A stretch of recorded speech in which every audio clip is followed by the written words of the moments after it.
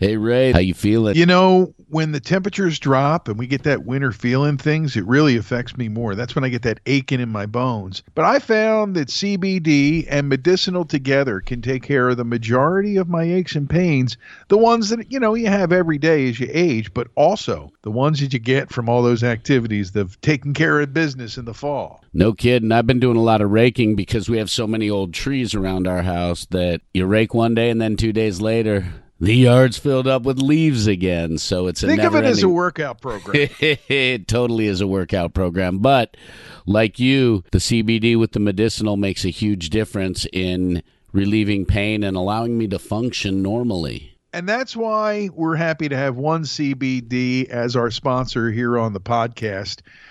Go to onecbd.com. That's onecbd.com, or follow them on @onecbdlife on Twitter, and you can find out about all the aspects of what One CBD does to help you with your pain. One of the things that I like the most, Marcus, is that everything they purchase to be used in their CBD is 100% organically grown hemp, free from pesticides and fertilizers. And that's important because it's important to know what you put in your body. I also like the fact that they're third-party lab tested and made in the USA. Because they're third-party lab tested, we know that there is some science backing up and making sure that what they're putting out is high quality, and it's made right here in the USA, so jobs are provided. That science, it's the science of nanoemulsion. I don't know what it is, but it sounds impressive. And they know what it is, and they know how to take care of business when it comes to your pain. At OneCBD, check them out online at onecbd.com, onecbd.com. Achieve a renewed sense of balance.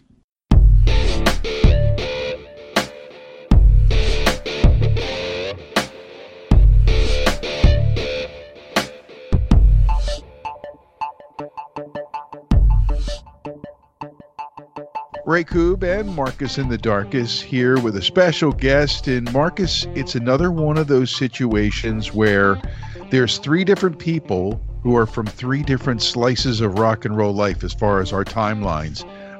We're just chatting with Kevin Godley, who is our guest. Kevin, welcome to the podcast. Thank you very much. Good to be here. And we were just chatting about our perspective on time, right? Pretty much as far as how where we were when. And Mark is telling you where he was when he first discovered your music in 10cc, and me as well. And it made me realize we've had this happen a couple times where we have people who have three different slices because of our ages Yes. of rock and roll life. So thanks for your perspective, and we're really glad to have you here on the Imbalanced History of Rock and Roll. I'm not sure I belong in rock and roll at all, but it's nice to try. Well, Kevin, the main word there, Marcus, back me up, is imbalanced, really.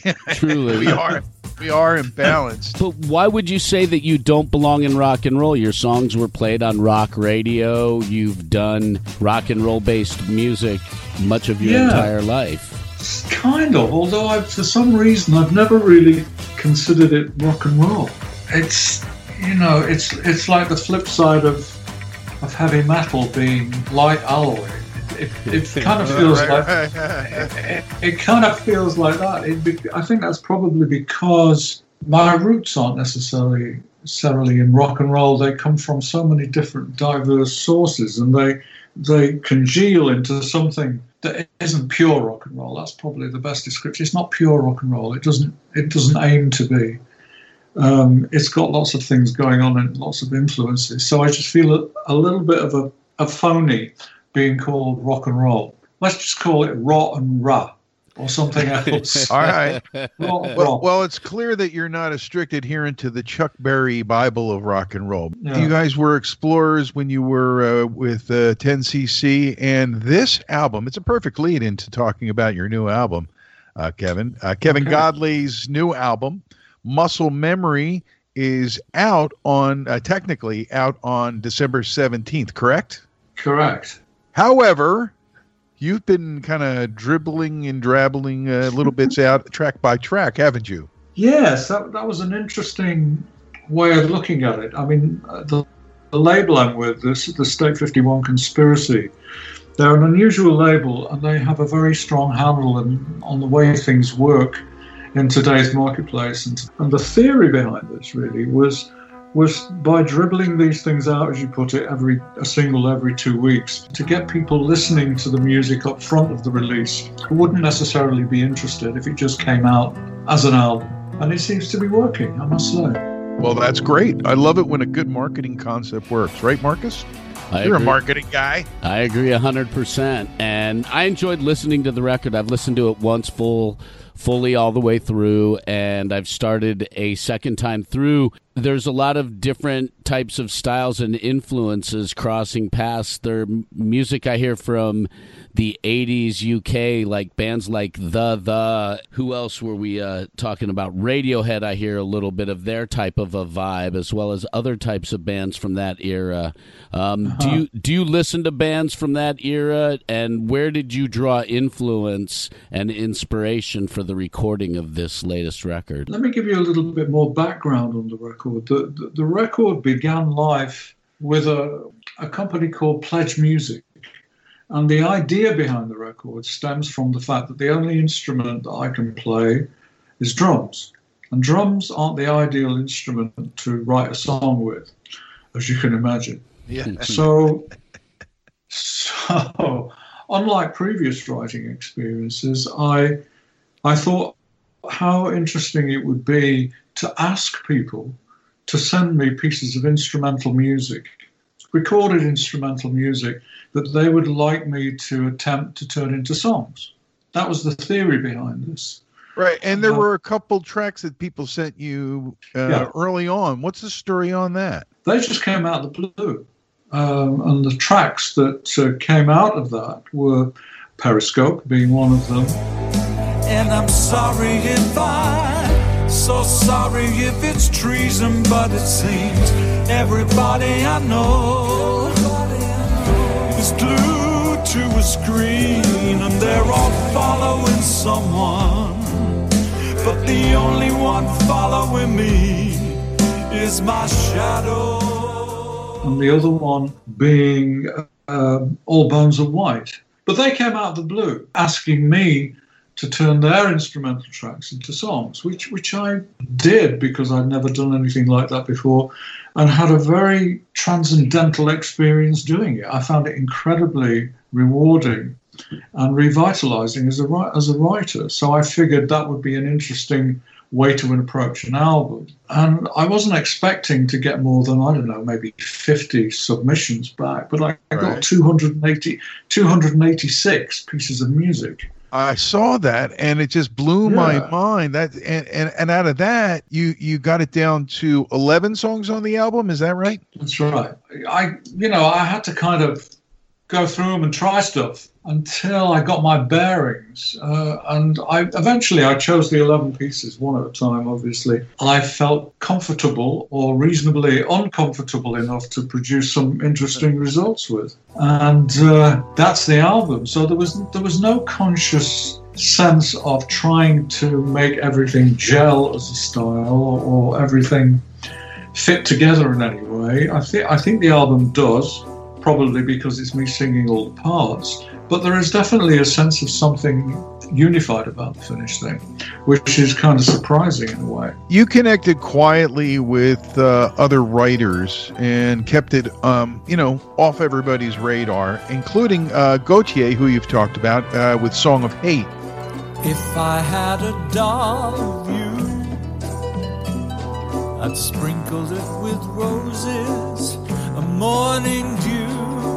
Yeah. Anybody that people might know who made the cut, and anyone you can talk about who maybe didn't? No, not really. I mean, I think Gautier is probably the most well-known name on there. It's difficult for me to, and maybe unfair of me, to try and define them. Sorry, I've just remembered the other track, which was Expecting a Message, which is the first track on the album. That's the other track that came to me, as opposed to the other way around. I'm expecting a message. Is there a message for me? I'm expecting a message. Is there a message for me? I'm expecting a message from something out of this world. I'm expecting a message that I really want to hear. I was told to come here and wait for a signal.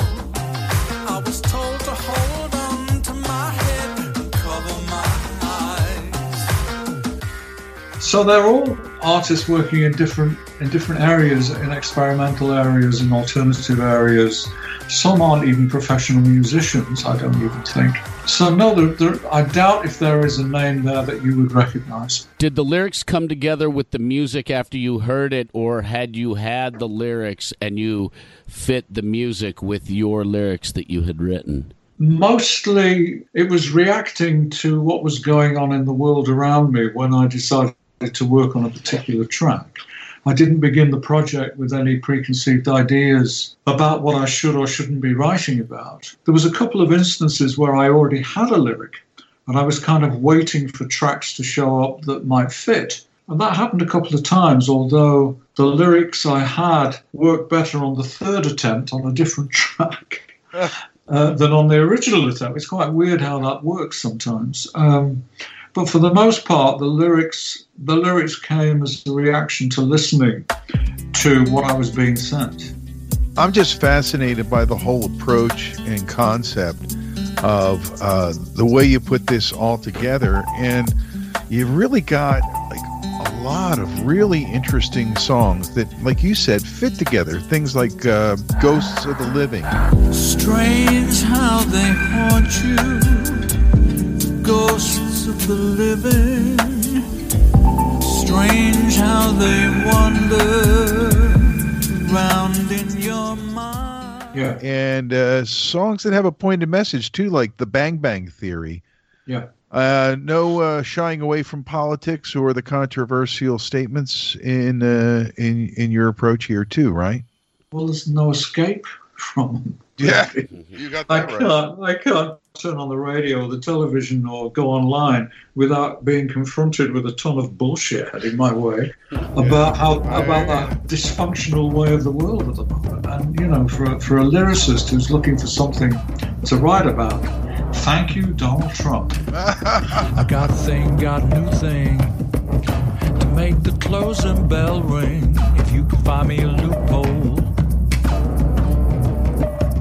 Now I'm just doing what needs to be done to keep us in the big chair. So check out the Bang Bang Theory. The Bang Bang Theory, which says the more guns there are, the safer it is to walk. Anytime there's turmoil in the world, no matter where it is, when we all kind of get ourselves involved around it, there's always great art to be had.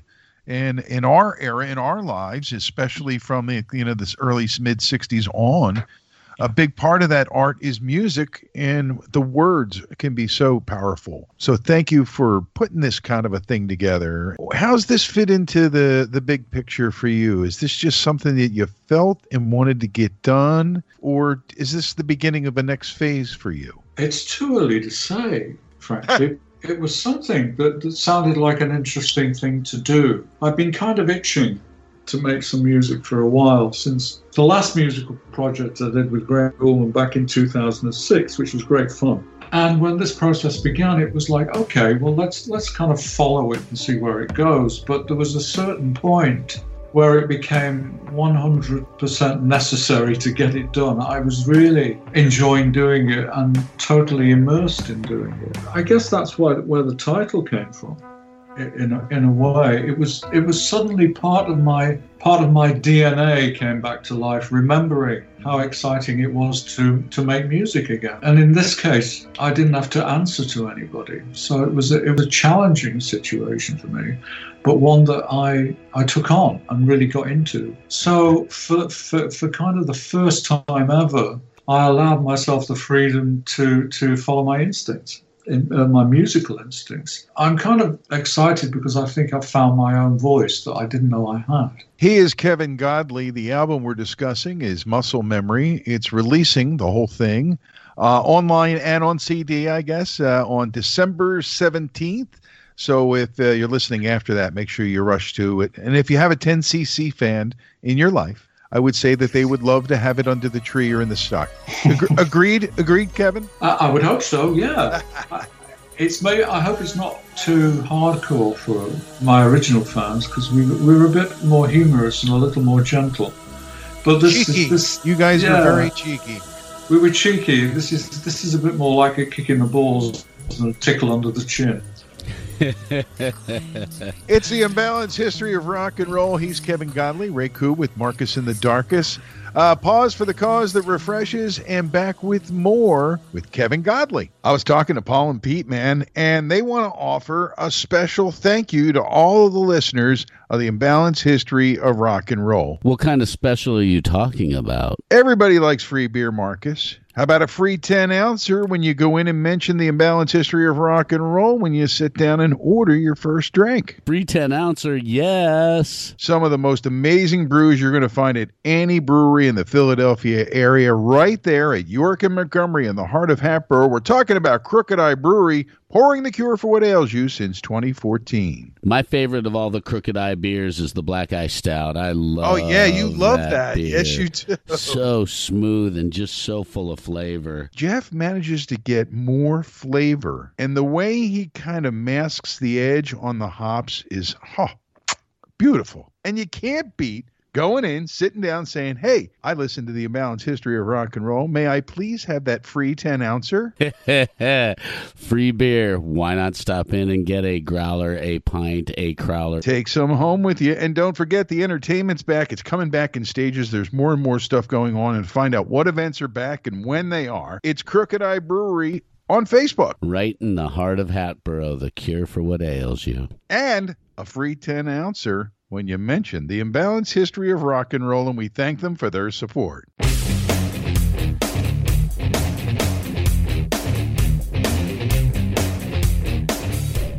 We are back after a refreshing pint from Crooked Eye, and again with us is Kevin Godley. He's got a new album coming out December 17th, and we are talking about that as well as 10cc and some of his other projects that he's done over his very exciting career. You said that the last time you made music was like 2005, 2006, and you felt the need to make music again. During that time, had you still been playing the drums and writing songs and putting down lyrical bits here and there, or did you just go cold turkey and then jump back into it because of everything else you had going on in life? No, there was no turkey involved, cold or otherwise. It was, I'm a vegetarian. I think what happens if you're a musician and you sort of back away from music for a while, it doesn't go away. You know, when I'm driving around, I'm singing or tapping or I'm making notes or remembering.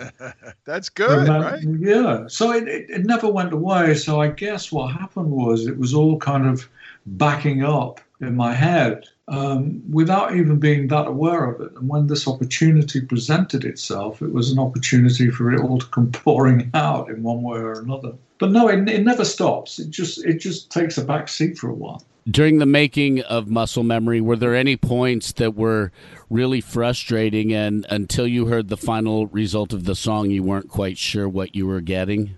Actually, no, because the thrill for me, and I think in making music generally, and particularly with this project, I relish the vibe of not knowing what I've got until I've actually got it. I enjoy the process of struggle, just working through it until I get to something that begins to make sense. I don't want to know what I'm aiming for. With this project, more than any other, all I'm really doing is reacting to something that somebody has sent me. All I did was pull the instrumental tracks into GarageBand, set up a microphone, and start singing. So it's just a reactive process, and as soon as something interesting comes out, I record it and stop, and then on another track pick up where that left off and record something else. So it's a patchwork quilt of random ideas that somehow began to make sense at a certain point for every track, and I didn't tamper with it too much. I didn't want to do too many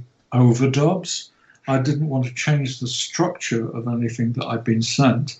I just wanted to go with what I had and keep an open mind about it until I felt that there was enough material there for this song to stop, and so on with all the other tracks too. So I didn't want to be opinionated about it. I didn't want to say, well, that's not bluesy enough, or I want that to sound jazzier. I was hoping that each track would find its own character, which I think it did. You mentioned that you felt like you were flying blind a little bit. The question I have is, did you ever make any contact, like we're doing this interview on Skype or social media or email? Did you have any direct contact where you actually put, the face with the person and all that with your collaborators? I know it's 286 is a lot, but did you have much contact with them that way? No, I had a few conversations with a few of them, but they weren't so much creative conversations as response conversations. I mean, let's take the first track that I worked on, which was All Bones Are White. Mm-hmm. I found the backing track and enjoyed the backing track that was sent to me by a chap called Giles Perry. I was sitting down to begin work on it at the same time as the episode that happened in Charlottesville in 2017 kicked off.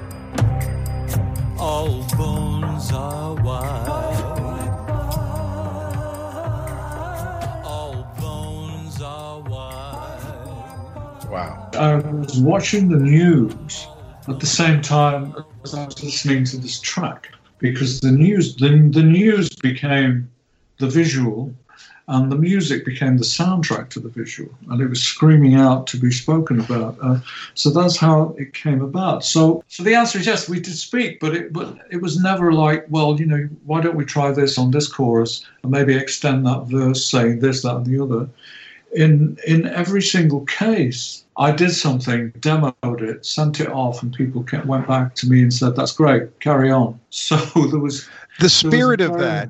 We need more of the spirit of that. And I'm sure some of them are younger folks, and to be able to interact with a guy who's respected and revered in many circles, right? You're also highly considered as a director, which is what you spent a lot of time doing in your career. Yeah. So, I mean, it's got to feel good to have people want to work with you guys. Really put your heart and your art out there together, and the results are really good. And I just got to thank you for doing this kind of thing and promoting it as a way for artists to work together, because that happens when you do a project like this. Well, it's gratifying to hear you say that. What's also interesting is that it is a true remote album. I probably should have thought of doing it 6 months ago, as opposed to back in 2017, because now it's the only way to work like this with other people. Yeah. Ahead of the curve, man. Yeah, thank goodness. Otherwise, we would have had COVID-19 in 2017. but yeah, I mean, that's what's interesting. I proved to myself that I can still write interesting stuff. But it's also proved that people can work this way, because music transcends language, it transcends conversation, certainly transcends emails. I think it's true to say it's the language of the soul. As for talking to them and them always coming back with a positive response, they may have been humoring me. Who the hell knows? But wait a second, Kevin, because a lot of the people who you're talking to, the generation of people you're talking to, a lot of them are people who remember MTV when a band could break off of a video, and you've certainly directed your share of those. That's true. Can we talk about that for a second? I'd love to ask you how you got into doing videos, how you got into directing it overall, but how you got into doing videos and how you hooked up with, and I don't know, people like the Fine Young Cannibals, and you produced a lot of and directed a lot of videos for Bryan Adams and U2 and other people. And how'd you get around to doing that? And how was that as far as being a satisfying part of your career? Very satisfying, but like most of the things that have happened to me, it's as much accident as it is design. My background is, during the 1960s, was art school. So I'm an art school boy, so I have a visual background, along with Lowell Cream, who was the same. We both went to different art colleges during that period of time.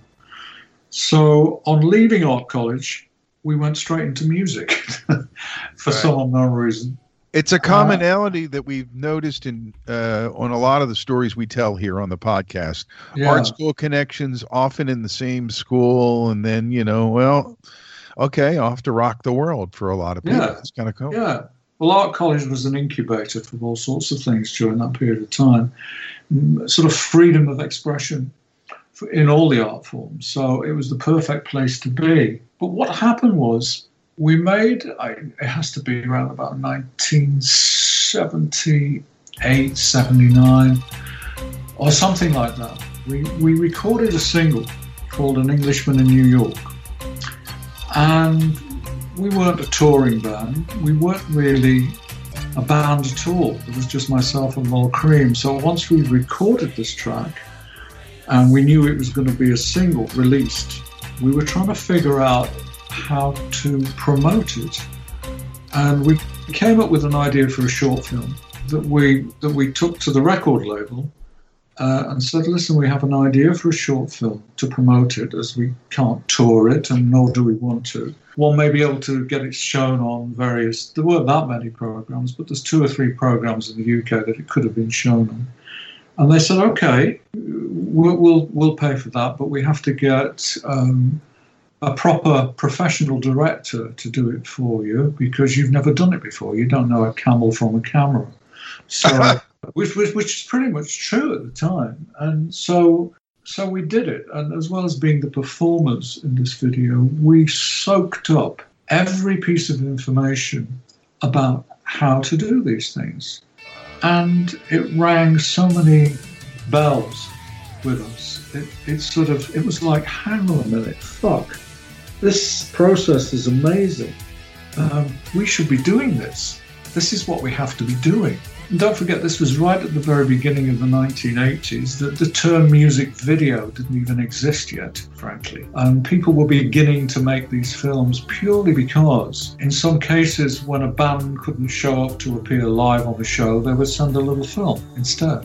So there was the very beginnings, the germs of an industry being born. So for the very first time in our lives, we found ourselves in a position where we were at the start of something. We certainly weren't there at the start of rock and roll, but we were there at the start of this. And eventually what happened is that The Englishman in New York film came out, and the record was a hit all over Europe. And so people saw it and began to come to us to make videos for them.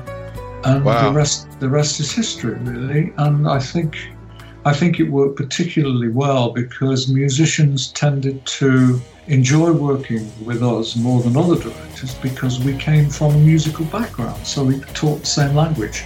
That makes a lot of sense, but didn't happen all the time in those days. You guys also innovated that. Yeah, well, we didn't know we were innovating anything. At the very beginning of the industry, the director was king because nobody really knew what the value of making a video was. You know, it's all very nice and pretty, but would it have any impact on sales? Would it help to promote it? And initially, it was pretty vague because MTV didn't exist. So if you were approached to do a video, 9 times out of 10, it was, okay, we like these 2 videos you've done before. Would you do one for us, please? Here's a bunch of money, off you go.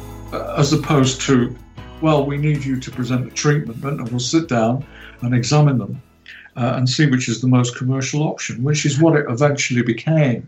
But in the very beginning, it was a director's medium and a director's medium only. Kevin, the concept of that, of just handing over a pile of money to someone to just make a video in this in the current musical culture, if anybody's listening, like a younger performer or somebody who's looking at it from a performer's perspective now, they've got to think that's insanity, right? Well, yes and no, because I mean, you guys had track record, but I'm just saying the to just kind of say, guys, we know you, we trust you, and here's the money, all you need to do the production you have and the idea you have. It's just these days that's not happening, I guess, is the point I'm trying to make. Yeah, I think you're absolutely right. But it was a gradual process. In that the amount of money that we had at the very beginning wasn't that much. I think probably in the early days that maybe about £25,000 was a fucking good budget. Sure. And, Girls on Film, I think probably cost about that much to make. Wow. Oh, wow. But it's what you do with it, though. It's what you make of the budget. And that's the art part in it, too. What you can do with the art inside a budgetary restriction, Yeah. But we were lucky. We really didn't know what we were doing. I mean, we passed the sort of Camel camera, and we also knew what a camera could do, and the difference between a video camera and a film camera, 35mm, 16mm, cranes, Steadicams, so on and so forth. Right. But the thing that drove us more than anything else was our desire to put any particular idea that we could see in our heads up on screen. I think probably because of our connection with music, our ideas were seen to be appropriate for certain pieces of music, and we were allowed to make them. I think probably the most extreme example of it working well was Rocket for Herbie Hancock, which for its time was pretty out there. Groundbreaking, man. Groundbreaking video. Yeah. Holy cow. And what the song did for Herbie was also groundbreaking as well. I didn't realize you guys did that. Oh yeah, it was again a very strange situation. It came out of the blue. We were sent this track to listen to come up with an idea for, and we didn't have anything. And one day I was watching television, a local news show, and there was a little slot on the news show featuring the work of Jim Whiting, who made these bizarre hydraulic robots. And I saw this and managed to get it down on the excuse for a videotape recorder that existed in those days. And it was like, fuck, this looks like that sounds. So it was a match made in heaven. So it was, but what is even stranger is that we weren't, as far as I recall, asked to come up with the treatment and explain what we had in mind. We were just, they said, okay, great, you've done all these videos, you're fucking good, we like your work, let's just do it. We'll send Herbie over for a day, and you film him however you want to do it, and then just show us the film when it's done, which is pretty much what we did. I mean, had we have been a sane mind and body at the time, we would have balked at doing what we did. But, we were young and we were reckless and daring. And I love it. I love the story. I'm probably a little bit stoned as well. But we knew in our gut that this would look great. This would look great because it looked like it sounded. So we followed our idea to the nth degree, worked our nuts off overnight to finish the edit and sent it off to them.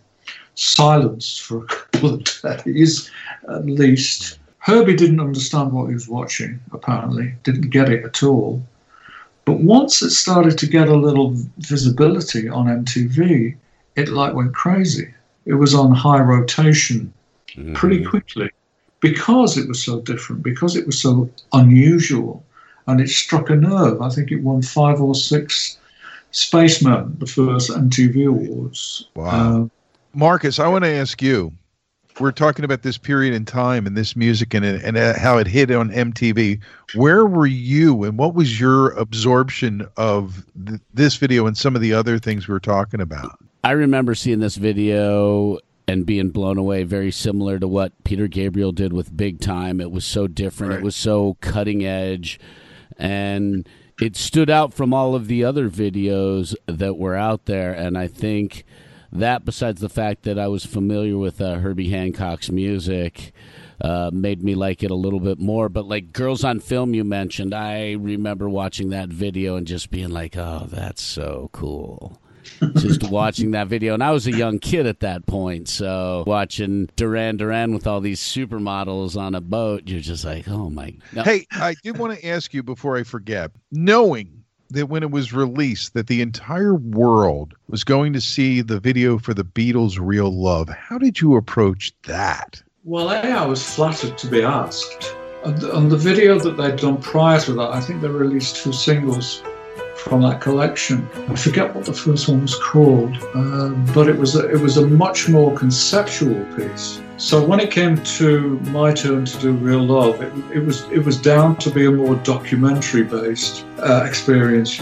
using footage that was shot during the re-recording of the track. And my job was basically, more than anything else, was an editorial exercise, and also adding some visual glue that said Beatles, that was more experimental. It was very exciting for me to have been initiated into a great period of music and inspired by the Beatles in the 1960s, and then to find myself working with the Beatles, or the Threetles, as I like to call them.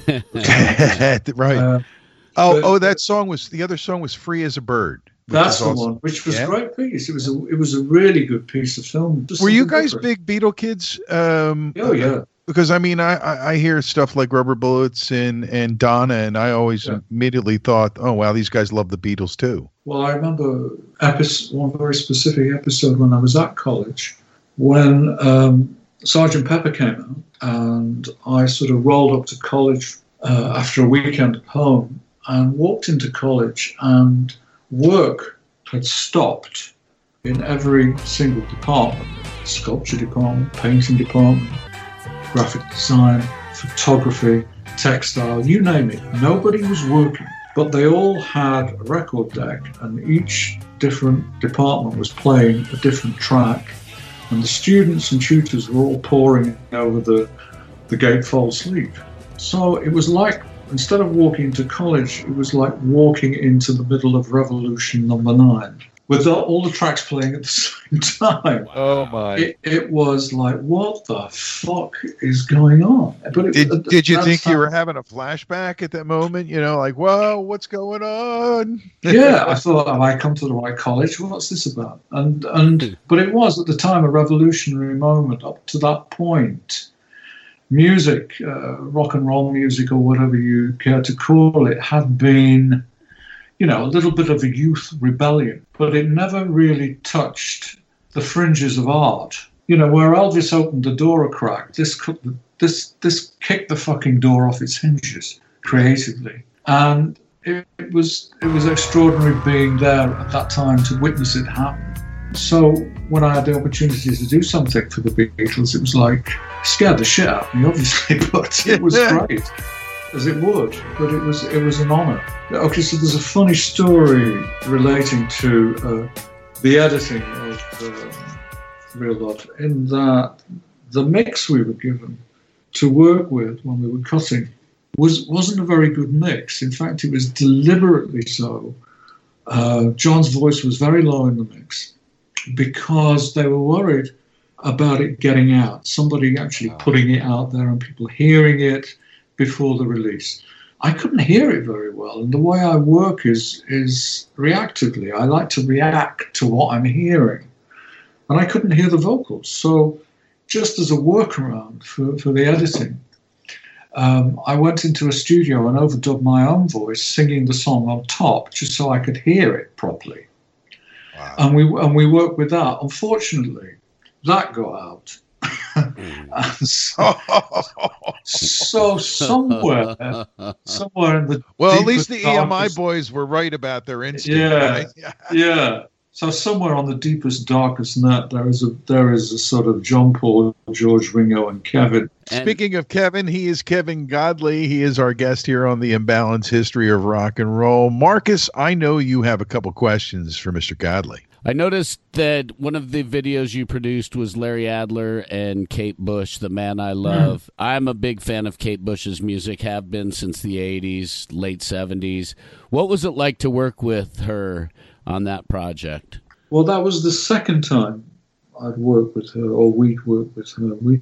We did a video with Peter Gabriel and Kate Bush. Don't give up, I know you can make it good. Though I saw it all around, never thought that I could be a fainting. Thought that we'd be last to go. It is so strange the way things turn. Don't give up, exactly. Right. And so we knew each other. But working with her on that was special. A, because of the song, and because she's such an extraordinary talent. And we get on pretty well, so it was a lovely day. Someday he'll come along, the man I love, and he'll be big and strong, the man I love. And when he comes my way, I'll do my best to make him stay. It was a charming day. The idea was very simple.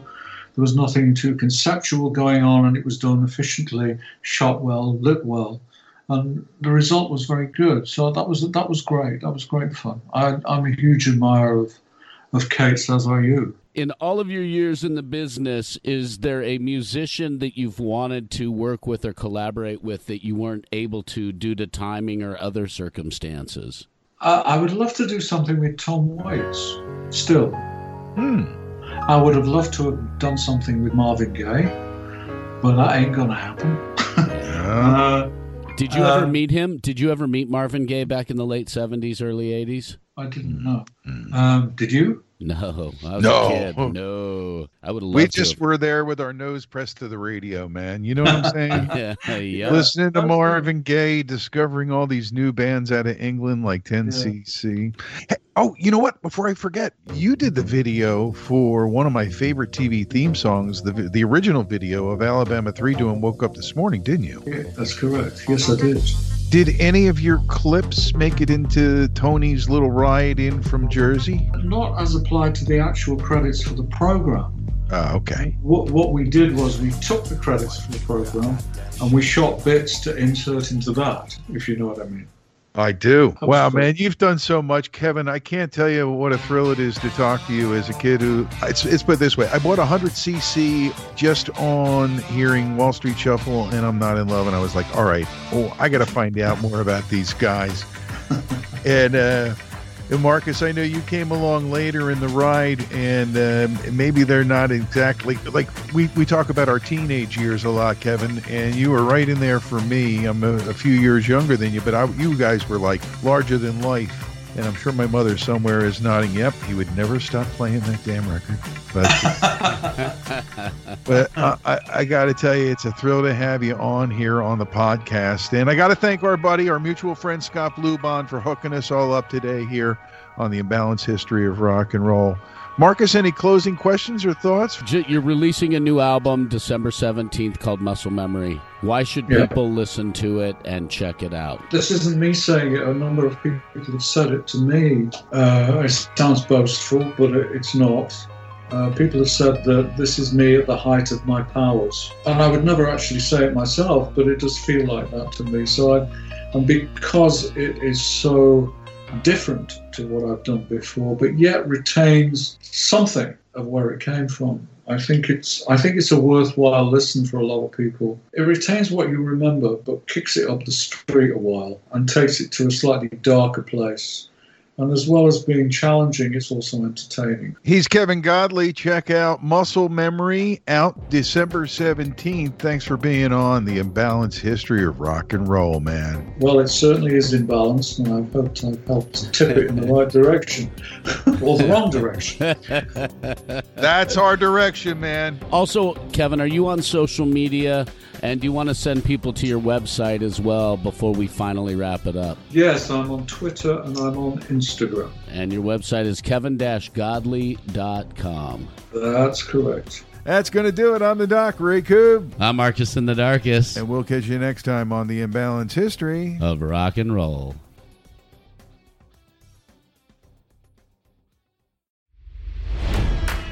It's NFL draft season, and that means it's time to start thinking about fantasy football.